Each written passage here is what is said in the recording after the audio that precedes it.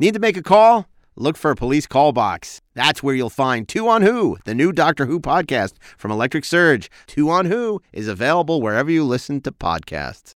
If you're a fan of Star Trek, then you already know about the Inglorious Treksperts. But maybe you don't know about the 4:30 movie, where at least two of us are on it, and we also have Ashley Miller and Steve Melching. And we talk about movies that you'll probably like if you watch them. So give it a chance. Hey, this is Mark A. Altman, and if you're a fan of the only gentleman secret agent with a license to kill and thrill, you should pick up my new James Bond oral history, Nobody Does It Better, available now in hardcover, audio, and digital, wherever books are sold. Do you expect me to read? No, I expect you to buy it.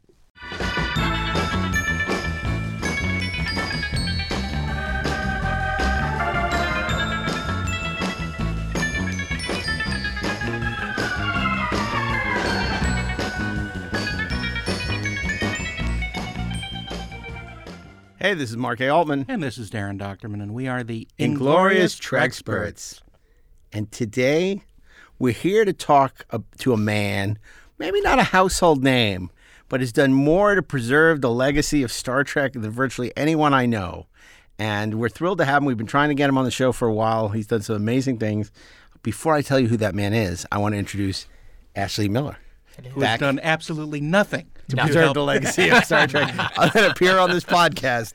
So, Ashley, welcome back. It's always good to have you here. Ashley, of course, is a writer of such movies as Thor and X-Men First Class. He's been a writer-producer on shows like Fringe and Terminator, The Sarah Connor Chronicles.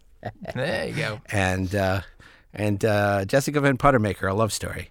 So, no, he didn't work on that. He's writing it, though. I am. So she hooks up with Meredith Burgess. Welcome back.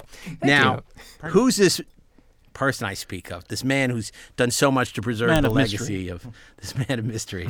Yes, that man is Roger Lay Jr. Roger not only did all the wonderful, incredible special features on the Star Trek The Next Generation restored Blu-rays, Enterprise. He also came out 2 years ago, I think, the brilliant Roddenberry Vault, in which footage from the original series that hadn't been seen since it ran through the projector and dailies 50 years ago was released. It was a remarkable, remarkable effort. We'll talk about that. And, of course, he also did the Blu-ray set 50th anniversary collection, where unfortunately some brilliant special features that he did sort of got lost amongst the repackaged, repurposed movies and TV that was being reissued for the 9,000th time. But what he did was remarkable. And, of course, also, if you saw it in theaters recently, Fathom did a tribute to the Twilight Zone, and Roger had a wonderful a documentary about Rod Serling that was part of that celebration. And he's also a producer on the very, very popular Netflix series of movies, The Aliens Ate My Homework, starring, among other people, Mr. William Shatner. The man, the legend. The man, the myth, the legend. Our captain, oh captain, Bill Shatner. Welcome. Welcome. Thanks. Yeah, so that's a long introduction. That's an amazing introduction. You've done a lot of things. I don't think I deserve that, but anyhow. You do. Here I am. Yeah, here you are. And you've worked on so much Star Trek, and it's interesting with this VAM, value-added material. So often the people that do it have no particular interest in the subject matter that they're doing. Sometimes they do. Somebody like Charlie de Lauzirika obviously is passionate about Blade Runner and passionate about Alien. So in some cases you do have people. A lot of cases it's just a gig. It's just a paycheck. A smaller and smaller paycheck all the time for that material. But in your case, it was a labor of love. Tell us how you first got involved with CBS Home Video and getting involved in some of these projects that you were. I begged, Mark. I begged. Star Trek Next Gen. They had been talking about remastering it for years, and whether they were going to up-res or go back to the film elements. And they did some testing, and both options were on the table. And my friend Anna Barreto, who was an executive at CBS Home Entertainment, mentioned this to me. She said, "You want to look at this stuff because you know Star Trek. I don't, So why don't you tell us if it looks right or if this makes sense?" And the moment she said they were doing this, I said, I have to be involved. You got to let me do this, because Next Gen was sort of how I became a fan. My parents were TOS fans, so I watched it with them Smart parents. as a kid. Yeah, but but it was Next Gen that really, around season 3, I was 10 years old. Sure, and I was galvanized your this interest. Is the greatest thing ever, and then I started really appreciating TOS, and I got into DS9 and the many books and novels. So that's how I became involved, and they sort of had a bit of a puzzle because they didn't really know what to do other than release the episodes. They knew they were going to do a sampler disc. They were like, we have so much footage, so much behind-the-scenes content from the DVD, from all the Becola, TV specials over the years. It's like, is there anything left to do? Should we even spend any more money? Now, when you say that, you're talking about this is special features that were on the DVD seasonal releases. Becola was a producer on the lot who did these behind-the-scenes featurettes that were featured on those original DVDs. Utilizing the B-roll from the... Yeah, they filmed a lot of the stuff on set. They had a relationship with Rick and the show. They did that Journey's End 1-hour special that aired the week of the finale of Next Gen. So they had all that stuff, and they figured, is it worth spending money? And I said yes, to do more content, of course. And it was the 25th anniversary of Next Gen, so I kept saying, you guys got to get the cast together again. You have to get Patrick, you have to reunite them, you have to do sort of a definitive Ken Burns type of documentary series where you pick up the story season after season with sort of all the challenges and all the changes that were happening backstage, sort of that revolving door of writers. The first couple of years, the challenge to make a show that was relevant, everything from Stephen Mack almost playing Captain Picard. No one had really done a documentary like that. The DVD was small featurettes, right? One on highlights from season 1, VFX, Herman Zimmerman's production design on the show. There was never an interconnected narrative. And I begged and begged, and I said, this show really deserves that. And you're spending, I don't know, something like $10 million to rebuild the show in HD. You could spend a little more to get some definitive value-added material. And finally, Ken Ross, who was one of the great architects of sort of the home video world at CBS, and he's been with home video since, I think, the inception of, the VHS consumer products world, he said, all right, let's do it. And he greenlit the entire thing. And I think I ended up doing something like 60 hours worth of content, which was insane, but it was great. We got we got Whoopi, Patrick, everybody from, the cast, which is great for selling the show. But for me, it was also about just going and getting the obscure, the people that you don't really hear about often, and the stories that we haven't really heard in all the other documentaries. What I loved about it is that, unlike you said, the Becola material, which was like, let's focus on production design, talk to Herman Zimmerman. You did it season by season. So you talked to everyone, and you did a deep dive into the individual seasons of Star Trek. And I thought that was wonderful. And as you said, you left no stone unturned. You got everybody you could get. And it's really some wonderful material.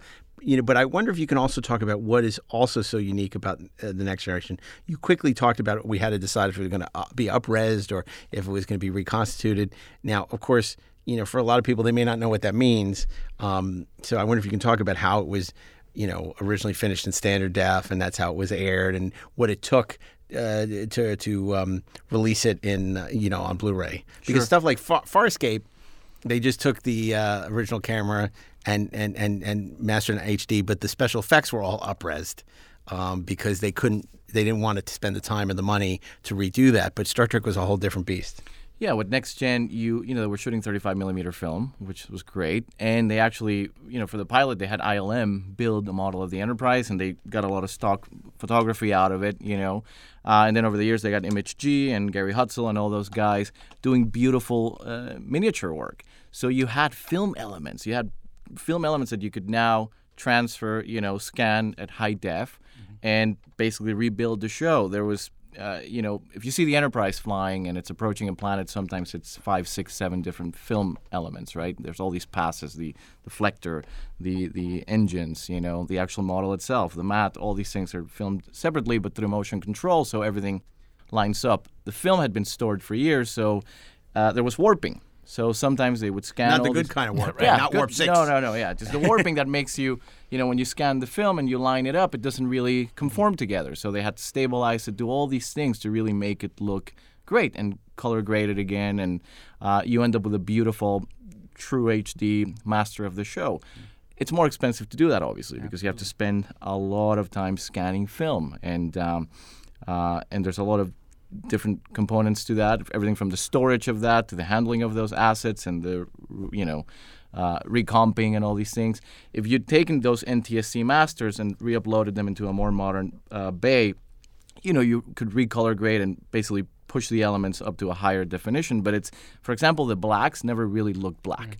That, every time you would see the Enterprise flying through space, it was just this muddy, grayish tone around the ship, And when they uprest, it looked even worse. So when you look at that, you just can't go into the marketplace with that kind of a product, especially on a show like Next Gen, where you have really savvy viewers who understand the complexities of VFX work. Right. Some of them, by the way, are in the industry. So you just can't do that. So they decided to spend the money and rescan all the material and basically rebuild the show, which was pretty expensive, as you know. And that's how we got those beautiful episodes, which they also played a couple of them in theaters, and they looked beautiful on the big screen. So that was the people at CBS Digital. And, I can't say enough things about Michael and Denise Okuda, who were there every step of the way. They were they were the champions for making sure that all the decisions that were being made, reflected the original creative intent. Sometimes the guys at CBS Digital would come up with something that looked really, really cool, but it wasn't really the choice that was made back in 87 to 94. So Mike and Denise would always say, this is what we have to do, And so I think what they ended up with was something that pleased all the Star Trek fans, and it also created a bit of an appetite within the CBS company to put out more product on Blu-ray, which is sort of where the Vault comes in, and Enterprise, which we also put out on Blu-ray, and they gave me a chance to really do candid documentaries about the challenges, in making that show. So, well, Enterprise is really interesting because Enterprise, of course, was shot in high def. Season 4 was shot in high def. The last season, right, was shot in high def, and aired in high def. So it wasn't quite the undertaking that Next Generation was. But what's really remarkable about those discs, whether you like the show or not, are the special features. And as you said, in the past, I've seen it happen many times.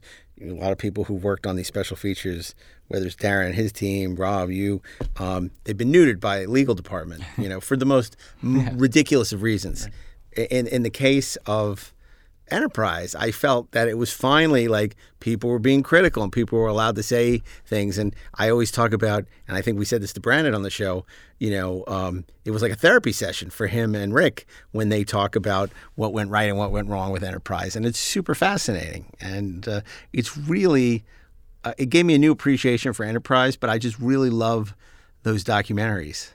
On those sets. It's a very interesting way to watch the show. And for all these people who watch all these things on streaming, whether it be on Netflix or Amazon or CBS All Access, I think they're missing out on these really fantastic special features that you've done, from Next Generation to Enterprise, and we'll get to, unfortunately, they've never really been done right for the original series. The Roddenberry Vault, and we'll get to that, is great what it does, but it's not the 3 seasons, done with, it's all archival. It's not the interconnected deep dive narrative that we got to do on Next Gen. And now so many people have passed away, it's kind of like you can't really do it because who the hell needs, Darren and me and Scott Mance and, be telling these stories. We do it. But although I have to say one of the most fun times, other than this podcast that I had talking about Star Trek, was when me and Scott did the Sitting on the Edge of Forever commentary for Roddenberry Vault, which was like super fun. It's a great day. But let's talk about Roddenberry Vault. This came out 2 years ago. Was it 2 years ago? I think 3. 3 years ago. 2016, the 50th. Right. The 50th. Tell us a little bit about the Roddenberry Vault, because the Roddenberry Vault was something I think we all never thought we'd see, which is footage from the original Star Trek, scenes from the original Star Trek that we'd never seen, that were not in episodes. And there was always, for years, all these stories and urban legends and myths that there was all this footage that Roddenberry had taken home and that the Roddenberry estate had, or somebody had stolen, or somehow it existed. But we never knew if it was like just a rumor or it was true. Was there any truth to it? And even if it were true, what was the likelihood that they could get all the actors to sign off? Because, a lot of people say, why in the world during all these documentaries does it say during every clip, available on Paramount Home Video, available on CBS Home Video? They don't realize that that's all, a SAG thing to get around having publicity. You have to say it's publicity. You have to say it's publicity. It's to sell a product, and the actors are going to get residuals off of that product. So yeah,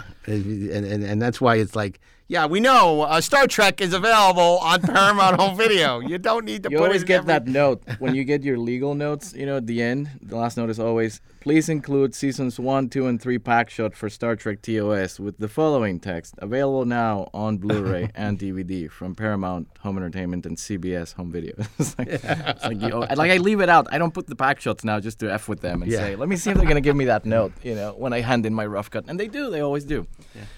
So tell us, it kind of was like the White Whale was the Roddenberry Vault, how the Roddenberry Vault came to be and the challenge of doing that. Because it was a Herculean task that you had in doing that. It was a bit of a puzzle, right? And I think it was a matter of being at the right place at the right time. I think that because I had done Next Gen and Enterprise, and I was constantly communicating and working with Ken and the whole team at CBS Home Video, we all knew this was out there, and at that point, I believe that Rod Roddenberry had actually approached CBS and said, look, I'd love to do something with this. I know I can't do anything with this footage unless we have some kind of an agreement, because even though the Roddenberry estate owns those physical film cans, because Gene had taken them back then, they don't own the IP. How did these end up in the trunk of my car? I have no idea. Yeah, it was a lot of stuff. It must have a gigantic trunk to fit all that stuff in. You're not going to be using this anyway, are you? So we're just going to take it and take care of it for you. And thank God he did. By the way, thank God he did, because it was just remarkable. When you start looking at the footage, when I was doing Next Gen, they were scanning all that stuff, and Mike and Denise, even though they had a full-time job at CBS Digital with the Next Gen restoration, every couple of weeks, a disc would come in. It would be waiting for you at the reception area at CBS Digital, and and there was a couple new pieces of footage that they had scanned, and Mike and Denise would go through all that footage and review it, make notes, think about is there any value to this. When I looked at stuff, what was challenging for me was just sort of how incomplete it felt in a way, because you would have a take and you're really getting into it, and suddenly you're missing frames because Majel or someone who worked at Lincoln, cut them up for those packets of film that they sell it to some kid for 35 cents. Or the keychains. I remember at one of the first Star Trek conventions I went to, just getting that keychain that you'd put up to the light, and it would have, a frame. Kirk with the tribbles, and you're like, that's kind of cool. And now I'm like, damn it, why did I buy that thing? It ruined my ability to use this thing now in my documentary. So that was a big challenge. The other challenge was how can someone consume this stuff, right? Mm-hmm. Because you can't release a Blu-ray with a menu and 100 or 200 little icons going play. It's just that no one's going to put up with that, as compelling as the stuff may be. And some of it was very, very short clips. So it was a matter of figuring out a narrative, right, that could help bring all this footage together and support it and give a viewer an experience. And we knew the 50th was coming up. So my argument, going back to this whole idea of just interconnected narratives that really dig into the time and place when these shows were created, the circumstances, the people, the creative choices, was to, again, take that deep dive like on Next Gen and do the long documentaries. But CBS wasn't really interested in releasing all 79 episodes again on another box set, because they had just done that, and they'd been doing those Star Trek Origins discs and compilations on Blu-ray. So we felt that we had to find a way to just use this footage and have the release be about the footage, rather than embedded in another 3-season collection. And that's where this thing that I have in front of me, I don't know if obviously people are mostly going to be listening to us, but I have a massive Or they can watch the video podcast or you can watch on the Electric video. Now.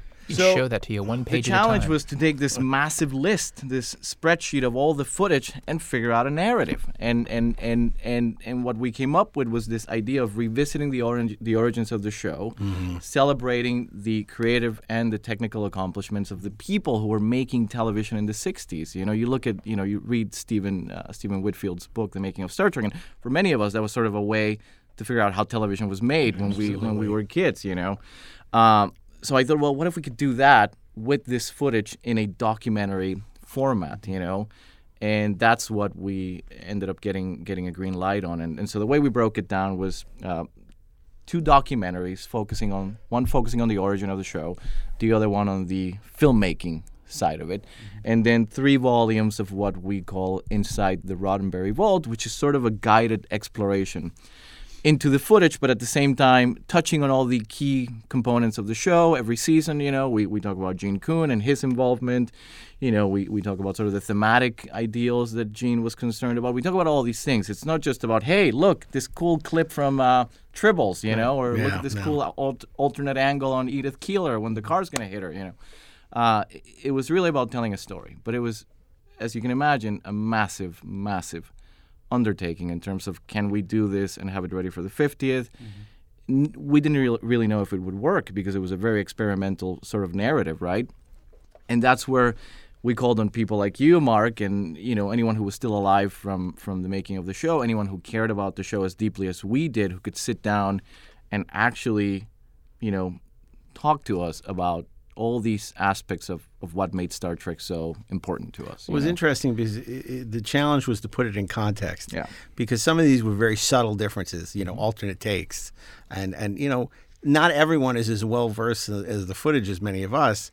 So it's sort of saying why this is significant, why this is different, why it was, changed, and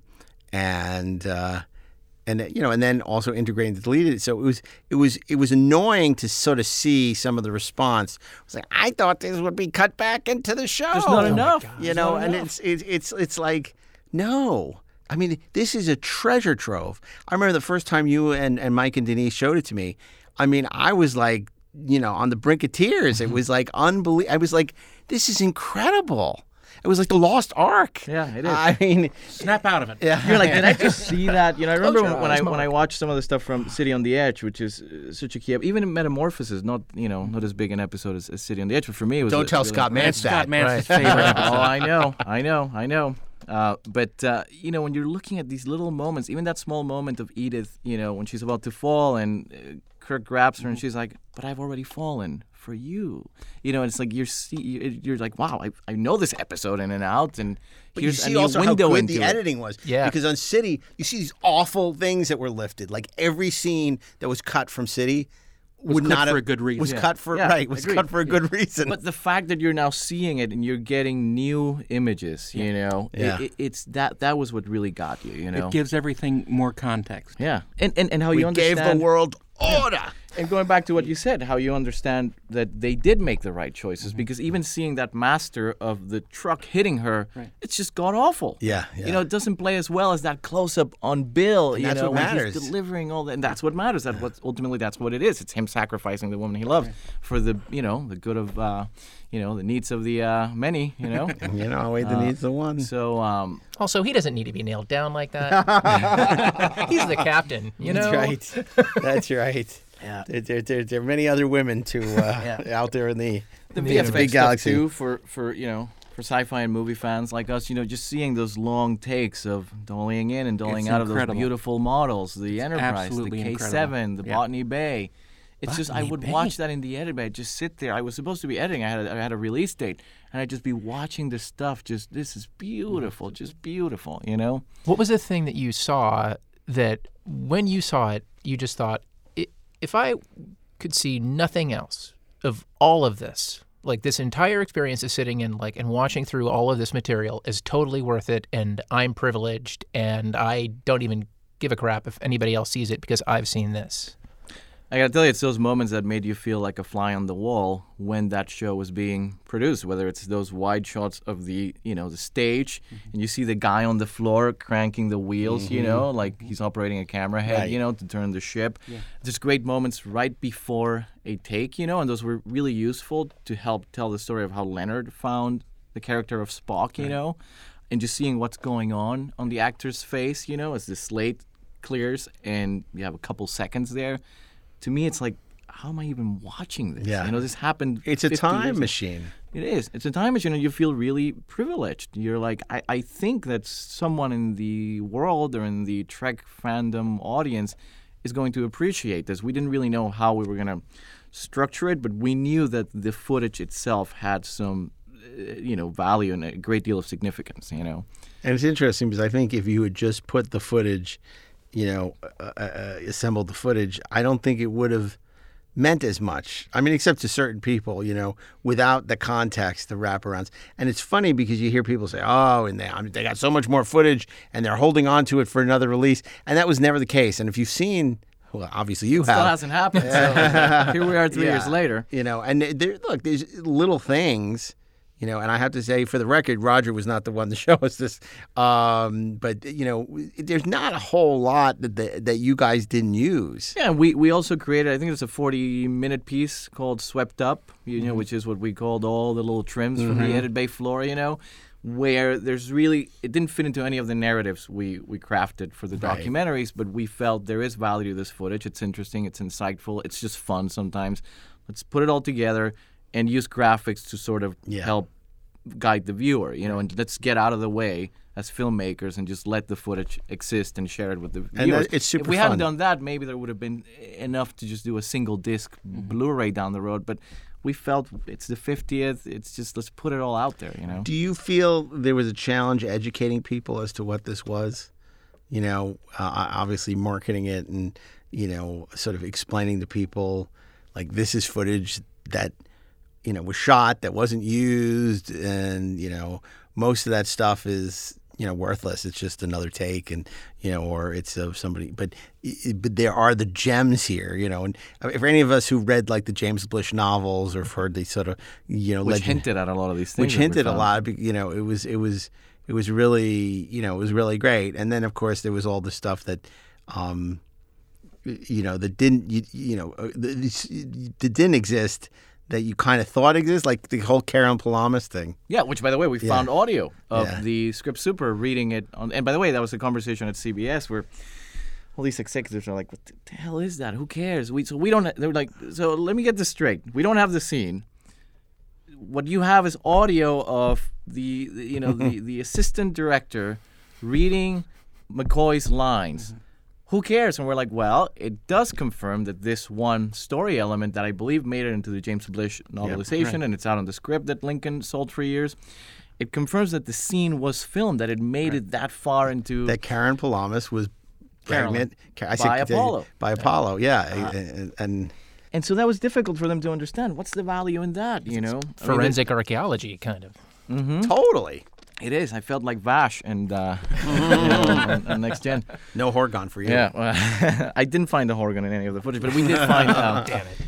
We did find a lot of things that we felt the executives would understand.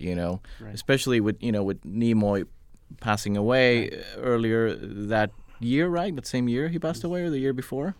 I think the year before, right? I don't know. It was right around the. I remember you were doing that the same time we were doing the book, and so we were talking to a lot of the same people, and I remember, there was a while where they sort of called us the Angels of Death because everyone we were either trying to talk to would die.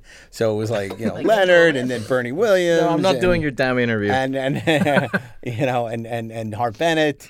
I mean, we were just about to interview Harv, who I didn't. He passed away. So like everyone it was a terrible window. There was like a lot of people passing away. But things like that, like Nimoy's passing, and all of a sudden, having all this footage of this guy getting into character, or him cracking up, and by the way, that great moment where, it's just on him, everybody else is trying to, have him crack up at the end of the scene on the tag of the episode.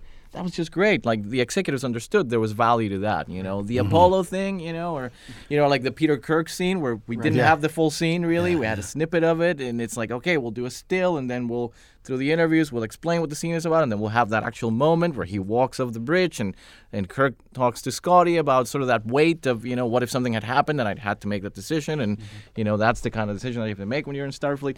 They're like, we don't get it, Right.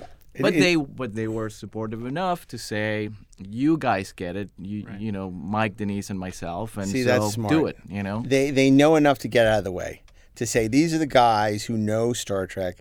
We're going to let them run with it, and we're going to get out of the way. We assume they know what they're talking about. Yeah.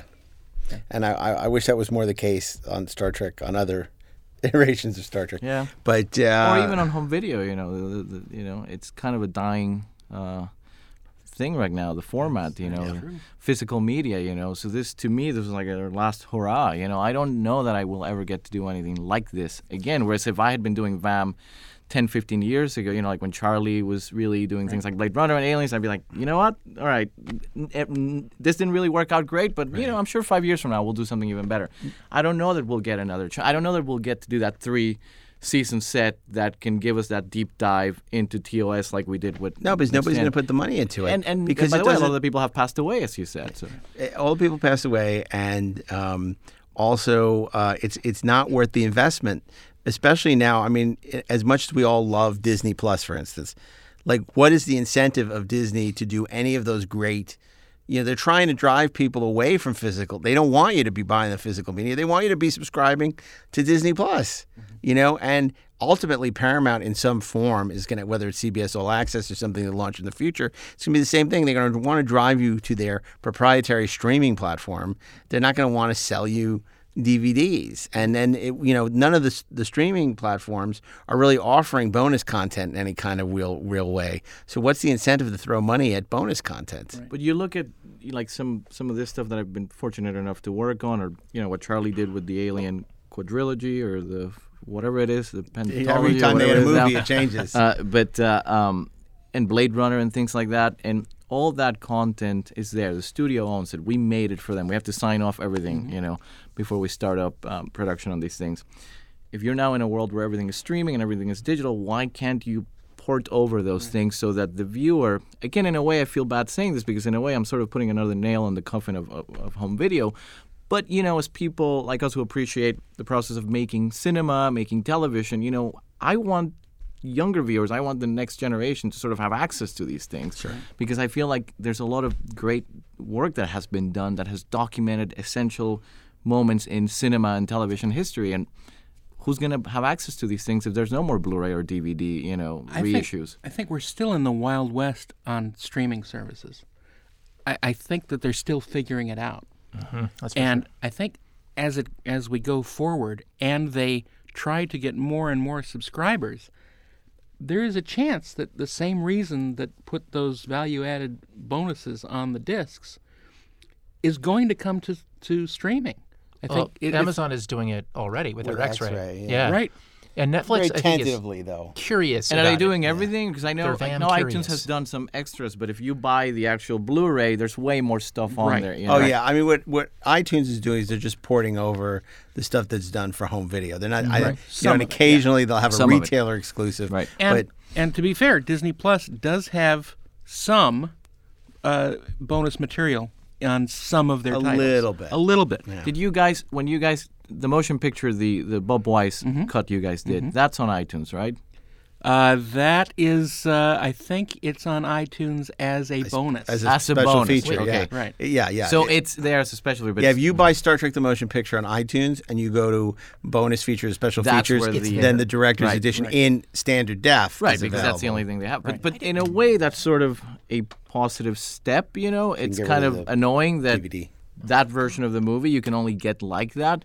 But the idea of putting more stuff. That may change fairly soon. We hope. I mean, that'd be great. I remember bringing that up on the 50th when I was doing that big box, and they were like, it's too expensive. Yeah, well. I just have to interject that I can't say that I'm angry that the director's edition is available on iTunes as a bonus feature, other than to say that when we did the panel at Comic-Con, Right. and I sent my poor wife all over Creation looking for Creation a DVD Conventions? player, yes, so that I could watch the movie again on DVD, like not realizing that I had it on. You do realize you can play a DVD on a Blu-ray player. But we didn't have that either. Oh. And it was way cheaper to get a DVD player than it was to just go buy a Blu-ray player in San Diego. Oh, gotcha. Oh, you mean you wanted to watch it that night? That night, exactly. And I didn't realize I had it on iTunes. And I didn't. Yeah.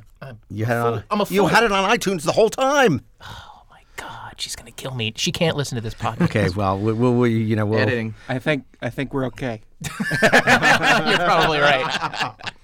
So, but that would be great if you guys can finally do that, and if it can actually have a physical, whether it's 4K UHD or Blu-ray, it has to be a physical. That's the kind of thing where I want that on my shelf. But it's also the only kind of stuff that still sells. It's like Star Wars, Star Trek, Marvel. These are the only things that still sell on physical media. One of the things is that they don't have a Star Trek movie coming out.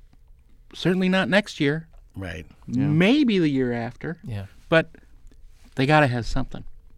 And how many times are you going to put out the Picard collection? Right. Patrick Stewart's favorite episodes. One more time. Or the Borg Collective, the Q Continuum, the Mirror Universe. And even, there was a while where I bought every version of the original series on Blu-ray, DVD and Laserdisc and Blu-ray, and I'm done with that. It's like, how many times do I need to own these? I'm still holding on to them. I have them in my office. All of them just lined up just because I don't want to throw them away. And I'm ready for the 4K. Ready for 4K. I'm ready for the 4K too. That's the last, I think, chance to do what we're talking about. Mm-hmm. This kind of deep dive into the seasons. It was nice when they did the little Super 8 films from the set. That was nice. But wouldn't that be better as part of something? John D.F. Black just passed away. Mm-hmm. I have a really good interview with him. I have like an hour with him. Yeah, and you have a lot of these people where you barely... I like to joke sometimes that this show is like the long version of what you were doing on the Blu-rays. Like Tom Perry was on the show recently. We did an hour and a half with him. Oh, he was great. He was probably on your documentaries for a minute and a half, because that's all, you can accommodate in a half-hour documentary. I wish more people had seen that, because we did that we made that Journey to the Silver Screen documentary that picked up the story after the cancellation of TOS. It's a great documentary. All the way through the missteps and the development, and Tom Perry was just a great interview. And the fact that it's so many years down the road now and none of these people work for the studio anymore, or, Right. In terms of legal notes, they kind of left me alone, which is good. I think the older, the longer in the past it takes place, the more... I don't envy the people who are working on the Next Generation disc contemporaneously with the show, because then you had Dave Rossi and Rick, and just so concerned about anything you could say. Sure. And then also everyone involved with the original series has proven to be so litigious that even that they've never really gotten close to telling kind of the real story of the original series, because it's so washed over, and nobody's, and they're printing the same stories they tell at conventions without doing a deeper dive into, what really was going on. Yeah, I felt Shatner was really good on The Vault. Somehow. Well, you managed to do a really good interview with him, and I've seen a lot of people interview Bill, some good, some bad. Back in the day when I was a journalist, I did a couple of really good interviews with him, but it's not easy. He's not an easy interview. And I know, for instance, like Ed Gross has done some great interviews with him, and then other times where it's like it's impossible to get more than one word where it answers that. It really depends when you're getting him, and we've always said he doesn't suffer fools gladly, and if he's fulfilling a contractual commitment, or if he's like interested in what he's talking about. And of course, you ended up, as a result of that, hiring him to be in your movie, Aliens Ate My Homework. Yeah, no, he was really nice. He was really nice to us, and he, again, it was a contractual thing. He got paid some money, obviously. All the we had, you had to clear all the, all the footage with the actors. There were fees. There was all the negotiating that happened between CBS and them. Finally, Bill agreed to do it, and I think we had 30 minutes with him. Mm-hmm. He stayed for like an hour and a half. I used him in all the documentaries, and he was in a great spirits, and really, to me, it felt like he was remembering everything, and remembering things he didn't think about often, right. With, like, you think about the Creation Show, for example, or all the conventions, and every year these guys kind of go back to the same stories, right? Same material. It didn't feel like that when we did that interview, and I started talking to him about For the People, and just sort of how he felt when you get the show and you finally think, here's some steady income, I'm in, I'm on a network, and then suddenly a few episodes into it, over. What do you do with your life, And then this thing comes along, and they show you this crazy pilot. Did you really think this thing was going to fly, or this was going to be another nail in your coffin, And so I think I got him to a certain point in his life, a little bit of time traveling there, where he felt, oh yeah, that's right. Yeah, let me tell you about how I felt, And so it was a great interview. I'm very proud of that interview. Actually. Yeah, no, and I think he's great in that doc. And I've seen him in other documentaries where he's not interesting at all. I think if you open with, because a lot of people probably do this, where there's like, so, what's your favorite Star Trek episode? Yeah, what's your favorite Star Trek episode? How does it feel being a TV icon? I've never seen it. And, look, that's the thing with Bill, and I think people are like, well, he wasn't very nice. And it's like, the guy has been answering the same stupid questions for 50 years. And so maybe your stupid question is why he's not being nice to you. Yeah. Maybe it's you. Maybe it's not him. Yeah, and it's also where you're coming from. I'm sure a lot of people come from this point of view of, it's Star Trek, it's a joke, it's Captain Kirk. And to me, it's like, it's Captain Kirk, this is the greatest character ever created, and starting to talk to him about how he was Captain Kirk from that first moment in Where No Man Has Gone Before, it's just like, I was coming from a place of admiration and just fear as well, because I didn't want to piss him off, I wanted this to go well. I think it's only now in the past few years that he's actually starting to understand that a little bit. And it's only happened since around the time you did that interview. I think I got a sense of that too, that maybe he's at a place now where he's looking back on his life and he's looking at it evaluating differently. things and realizing things of importance and things not of importance. I think the 2 Emmys helped validate, it gave him respect. Amongst the community. And I think also seeing people like Tarantino saying, what huge fans they are. And he actually, spoke to Shatner at length. And, it kind of, was like, Shatner's like, oh, it wasn't just I was in this goofy TV show that's for some reason people love and I can't fathom it. To like, wow, look at the impact I've had on all these people. Right. I think I saw a little bit of that too with, it's interesting because we look at Star Trek as the greatest, thing ever. I mean, I'm speaking for myself, but I know you guys are Trek fans too. But to me, it's like I can't ever see anyone feeling like Star Trek was slumming it, And I got a sense that during the Rick Berman years, maybe Rick felt that he should have been doing Dick Wolf type shows, and he would have been great at that too. And maybe, but he wasn't doing them, right? Yeah. He was doing the syndicated, weird sci-fi show, right? So. But then sitting down to talk to him extensively multiple times over the Blu-ray production process, I kind of started to see him sort of admit to that attitude and then realize in front of you that what he did had meaning to a lot of people and that maybe it really was great and that he dedicated his life to something that was actually pretty good. But here's the thing with Rick. He started as an executive at Paramount where that attitude was prevalent. Oh, that Roddenberry thing, train wreck. That train wreck. He's such a pain in the who are we about to fire? Who can we send into the lion's den? We don't. Oh, Rick, I'll go do it. He'll eat anything. And so he went in with this idea like, he was the fireman. And, maybe if he acquitted himself on this, it would lead to better things. Something good. Yeah. And I think it's only later, on that he started to realize, wait, this is its own reward. Well, think about it this way. It's hard enough to make any show. Yeah. It's harder to make a successful show. It's even harder to make a great successful show. Right. And he made at least 2 great successful shows. And he made 3 very successful shows.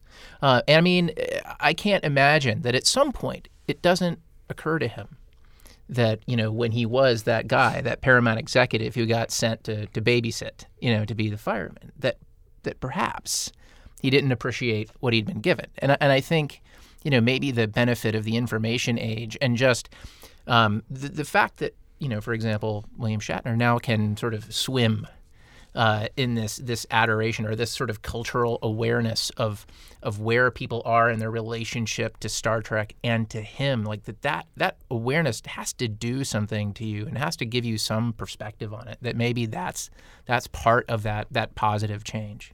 Yeah, I think it has to do with that. It's just stepping away from it. Maybe there's this distance now where you can look at it with a fresh hindsight, set of eyes. Yeah, definitely. So.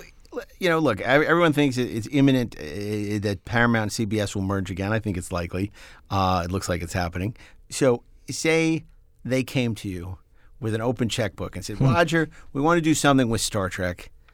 Star Trek: The Motion Picture Director's Edition aside, that's his bailiwick, Of right? course, I would say you called Darren right away. Yeah. But okay, so let's take that off the table. But if they came to you and said, Roger, we want to do something with Star Trek. We're not sure how. We're not sure if we've run this into the ground. If we should, we're willing to run it into the ground for us. What would you advise them you wanted to do? What would be the ultimate, sort of the capper on your Star Trek?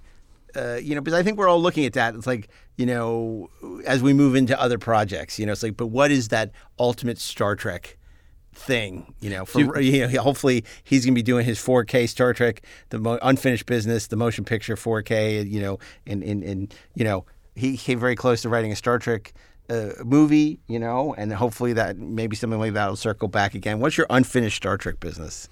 Do you mean in terms of home video product and things like absolutely, that? Yes. Anything. Because I don't know that we're going to have home video product for many years. Okay, so let's say hopefully, TheMountain.com, Mountain Streaming. You can get any Paramount film.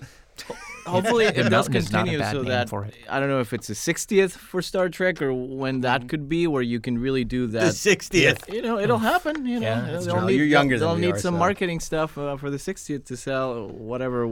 I don't know what format we'll be selling by then. But I would still the love crystal to do implants version. Yeah, that's right. No, it's the quartz crystal they put Superman on. That's right. And you put it in your TV.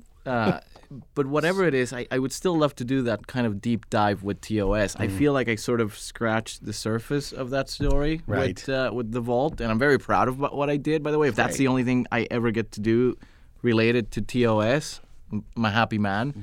I mean, I still think DS9 should get the Blu-ray HD treatment. God, yes.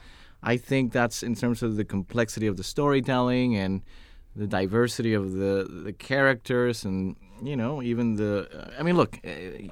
I don't know how fans feel about DS9 now compared to some of the things we're seeing now with Discovery, where obviously they're veering even further away, I think, at times from what Gene came up with. But I think there's enough fans that appreciate DS9 where it should get an HD version, because I hate seeing those shitty, blacks on NTSC. I'm so glad you brought up the Deep Space Nine, because, you hear it all the time. When are they going to, release Deep Space Nine in high def?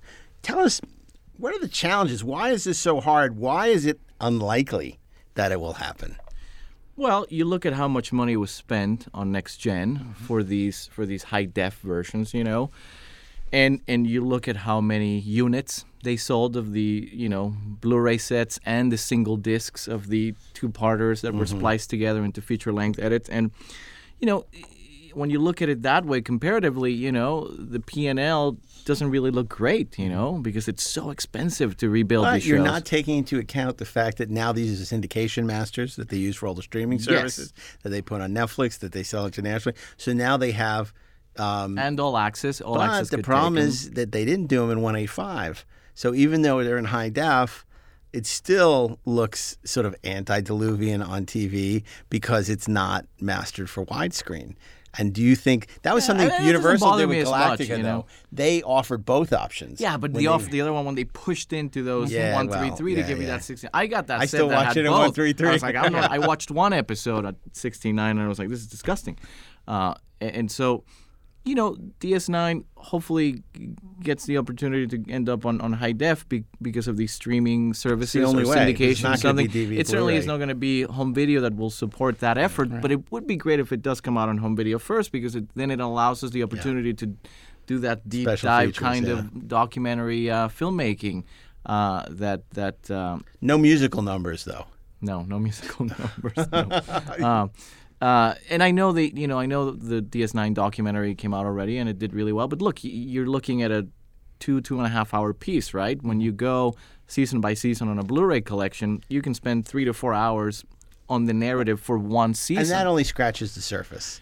It Absolutely. doesn't do the deep dive into the individual. In fact, if you watch the deleted scenes on that is actually more of a deeper dive than what the documentary does. And the documentary is entertaining and it honors the show, and I'm so glad it exists, and it's wonderful to see. But it doesn't sort of do that deep dive into the episodes, and it doesn't really examine that fundamental issue: is why Deep Space Nine, because it's told through the lens of the showrunner.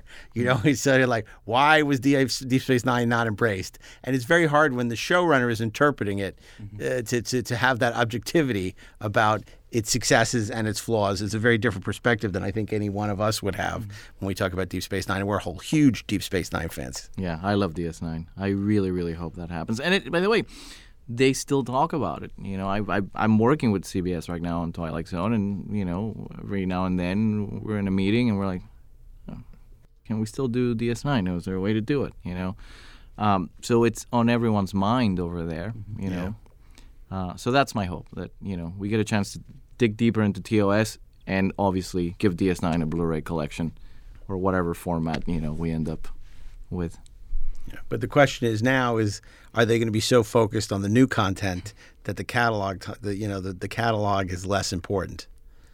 I don't think so. I mean, you look at sort of everything they're doing, even, with things like I Love Lucy, where they're still doing colorized Blu-ray discs and doing Fathom events, It's true. to support it. Same with Twilight Zone, with this classic Fathom event thing they did, and them allowing me to do a standalone documentary for that. I think the library is important to a group like Home Entertainment, which has to keep sending stuff out that hopefully gets a retailer excited about putting product on the shelves, for now. But it has to be something special. It has to be a colorized Lucy or a Twilight Zone 60th or a Star Trek 50th, And it's interesting because we're glossing over something too, because we talk about Deep Space Nine and the original. And yet, if you believe, apparently Netflix released their viewing figures and their metrics on the Star Trek series, and the most watched, the most streamed Star Trek series on Netflix apparently is Voyager. Right. Good Lord. So, Voyager's in the same boat as Deep Space Nine, and will that show also be? Nobody's talking about Voyager. No, I can tell you that. No one's talking about remastering Voyager right now. I'm sorry. I don't want to get into trouble here, but it's like I've been to a lot of meetings and Voyager hasn't come up. It's like Trump. Everyone's talking. Everyone's saying Voyager. What you're really kind of getting at is how much it seems like the one hope of Deep Space Nine, and frankly, the hope I think for all of these things that we love so much is the impact that they had on the people who are growing into these executive positions and the affection that they have for that material, and that can really have an impact on how much money people are willing to spend or the risks they're willing to take. And I think that that just the ubiquity of the Star Trek series on streaming right now, even in their current form, is going to do nothing but help that out. I mean, maybe what we really need is for Netflix to buy Paramount and then decide to throw the money into it and kind of give it new life. Well, then they're incentivized to do that kind of stuff. Because, look, I'll tell you, I obviously love Deep Space Nine, as we all do. It's difficult to watch on Netflix. It's difficult to watch anything in standard definition these days. Yeah. Especially space on stuff. Big TVs with OLED and it's like, the further back, I mean, I can't imagine throwing on a Laserdisc, and even DVD. We're getting a lot of screeners on DVD. Why are we still getting DVD screeners? I don't get that. And they look awful. And so when I watch Deep Space Nine, as much as I love it, and it's hard. It's hard to watch it, and not because of the 133, just because of the resolution and the blacks and how muddy it gets. And it's just, how do I explain it to my children? Well, you see, son. As my wife calls it, low def. So it's pretty funny. But, I think every Star Trek fan owes you a debt. You are an archaeologist. You're a masochist. You're a gentleman and a scholar. Well, also they don't realize how little money that you were given to do these things, and the fact that you always go the extra mile, that it's not just, for you, it's not just it's a job. It's something you are absolutely passionate about. And you won't settle for anything but the very best. So, and so thank you for a job well done. And thank you, man. You've been very supportive. I do have to say this. I'm sure we have to wrap things up, but you've been very supportive of all these different projects that we've put together on Blu-ray, and I appreciate that because you get it. And I think I told you this. What I've been trying to do is just kind of recreate that sense of, what reading the Stephen Whitfield book was, or reading, some of your books, or the Starlog articles, or the Cinefantastique articles, It's funny you mention that, because the 50-year mission is now out in paperback. Did you write that? It is. I just saw it at Barnes & Noble. History of Star Trek. So if you don't already own the 50-year mission, you owe it to yourself to pick it up or order it today. And if you don't like paperback, the hardcover is still available, as is the audiobook and the digital version. Isn't that written by Edward Gross and Mark the Altman? Mark A. Altman. Oh. He's just Actually, one of the Altmans. Right. One of the Altmans. Exactly. Mark the Altman. But anyway, look, thanks for coming down. Glad we finally My got you on the pleasure. show. Thanks for having If me. you don't have the Roddenberry Vault, go on Amazon. Can I plug it? Can I show Go on it? Barnes & Noble. Yeah, absolutely. There it is. It's still out there. There it sits. Waiting. It seems reasonably available to me, Commander. It's still out there. It's still out there. It's still out there, and it is just terrific. In fact, I'm going to go home and watch it tonight. I haven't watched it in a while, and I love that set. And You're turning into Scott Mance, my friend. Oh, God.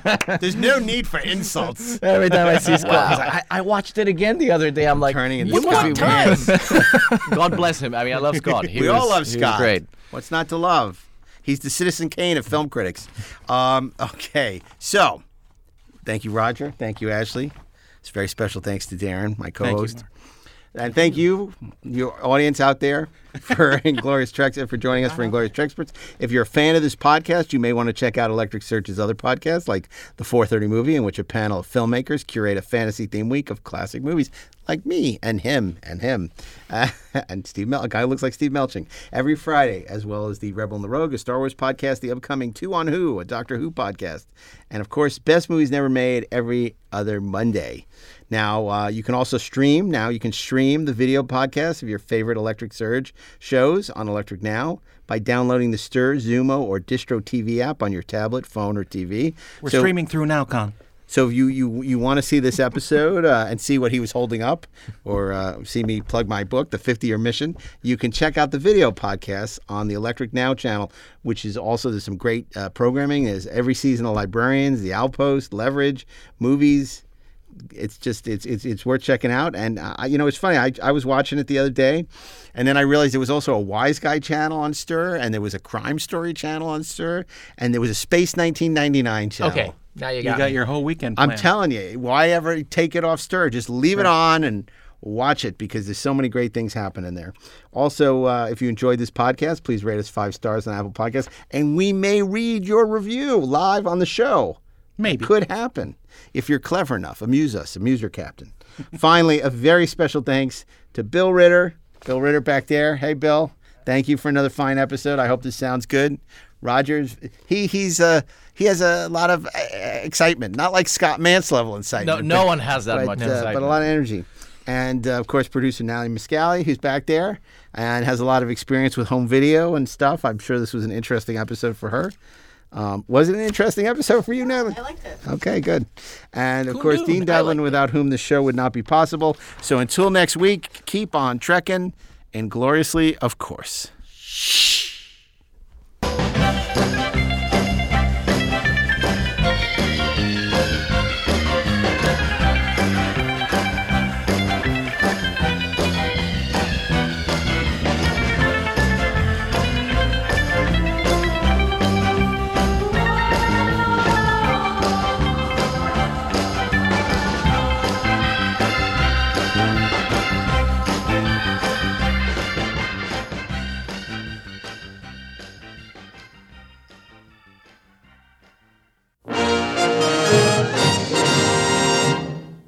The show was produced by Dean Devlin and Mark A. Altman and is an Electric Surge Network production.